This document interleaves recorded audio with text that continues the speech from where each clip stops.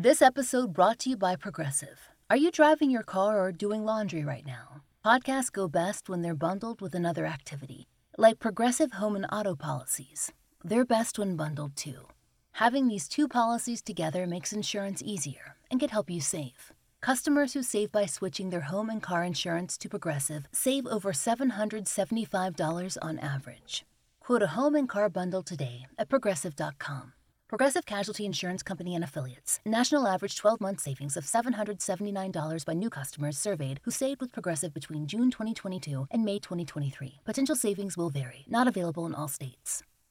Are you also tired of one-size-fits-all weight loss plans? Meet Noom, the personalized solution that meets you where you are.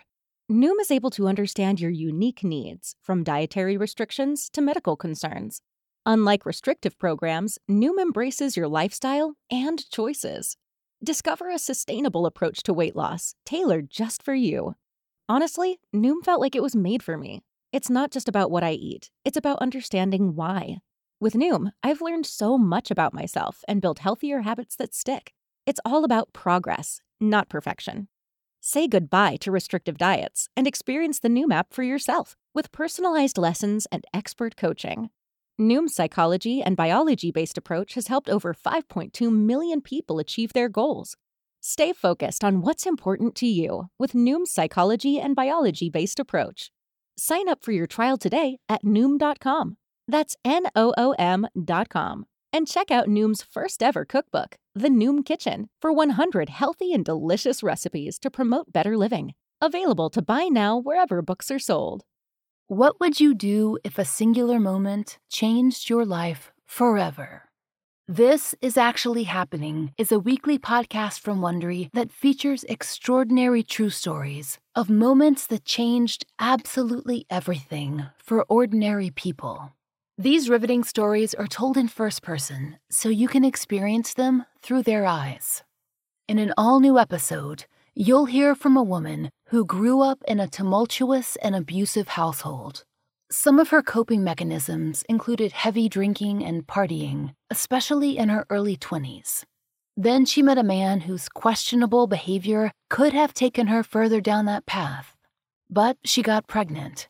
That relationship was a wake-up call, and soon enough, she'd pulled her life together, found a better partner, settled down, and had another child. But just as everything seemed to be coming together, she experienced a situation that is every mother's ultimate horror. We've all had powerful moments in our lives that have actually given us the feeling of nothing is ever going to be the same. This Is Actually Happening explores these moments head on. These immersive, gripping stories will have you on the edge of your seat, waiting to hear what will happen next. You're about to hear a preview of This Is Actually Happening. While you're listening, follow This Is Actually Happening on Amazon Music, Apple Podcasts, or you can listen ad-free by joining Wondery Plus in the Wondery app. Wondery. Feel the story.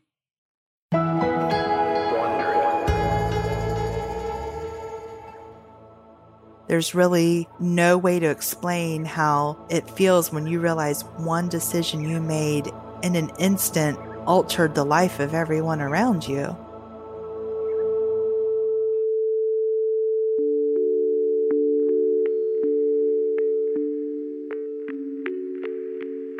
From Wondery, I'm Whit Missildine.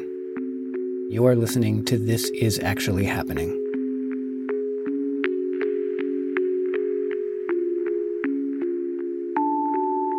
Episode 201.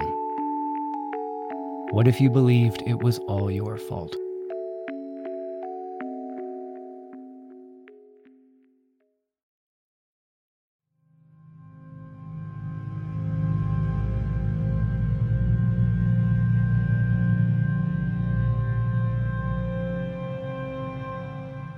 I grew up in a small town, lived here pretty much my whole life.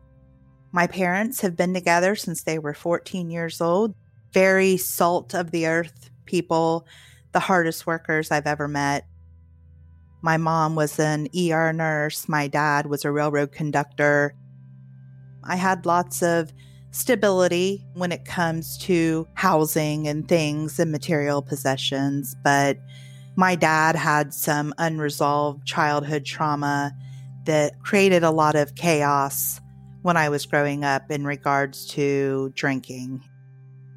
He drank a lot, and my mom, who was very meek and mild and docile, her main goal on earth was basically to placate him. There was a lot of tiptoeing, walking on eggshells, and I just thought that's how every dad was. My childhood was great in a lot of ways. We went on vacations, we played in the creek, we played sports, but there was always that dark part, like when we saw my dad's headlights pull in the driveway at night, we'd run and hide in our rooms because we didn't know what kind of mood he was going to be in, what would trigger him, and how ugly it could potentially get. You know, the smallest thing, my mom didn't make his corn the way he liked. If my mom picked up a new bottle of shampoo and he would start accusing her, why are you buying new shampoo? Who are you trying to impress? My dad, when I was 16, he punched me in the mouth and knocked my front tooth out because I was defending my mom. There was a lot of hostility there for a long time. I forgive him now, but it was just very unpredictable. My mom had a full-time job trying to keep the peace and just keep him calm. And me and my brother felt emotionally neglected because she was so invested in keeping him calm. We kind of sat on the sidelines and didn't get the attention. She showed us she loved us in a million different ways, but to verbalize it or physically show affection, she just didn't have it in her because I think my dad just sucked her dry. As ironic as it sounds, even though my dad was the volatile one with the serious drinking problem, he's the one I never doubted his love. I was always very secure in his love for me. No matter how bad things got between us, I knew his love for me was unwavering. Whereas my mom, for a long time, I doubted that love even existed. So as angry as I would be at my dad a lot, at the end of the day, no matter how bad it got, my dad would tell me he loved me. Growing up, I've always been a larger girl. My brother and I were both overweight growing up, and we are as adults. My mom, since she couldn't verbalize her love or show physical affection, she showed us through food, through feeding us. Down home Southern mama cooking.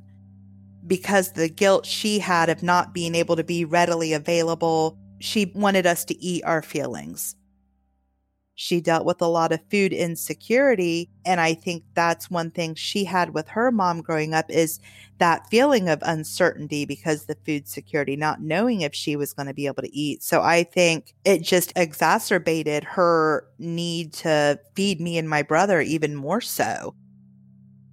The consequences it caused for my self-esteem. Growing up and in my early adulthood, I was always the fat friend. I was smart, I was pretty, I was funny, but I was the fat one.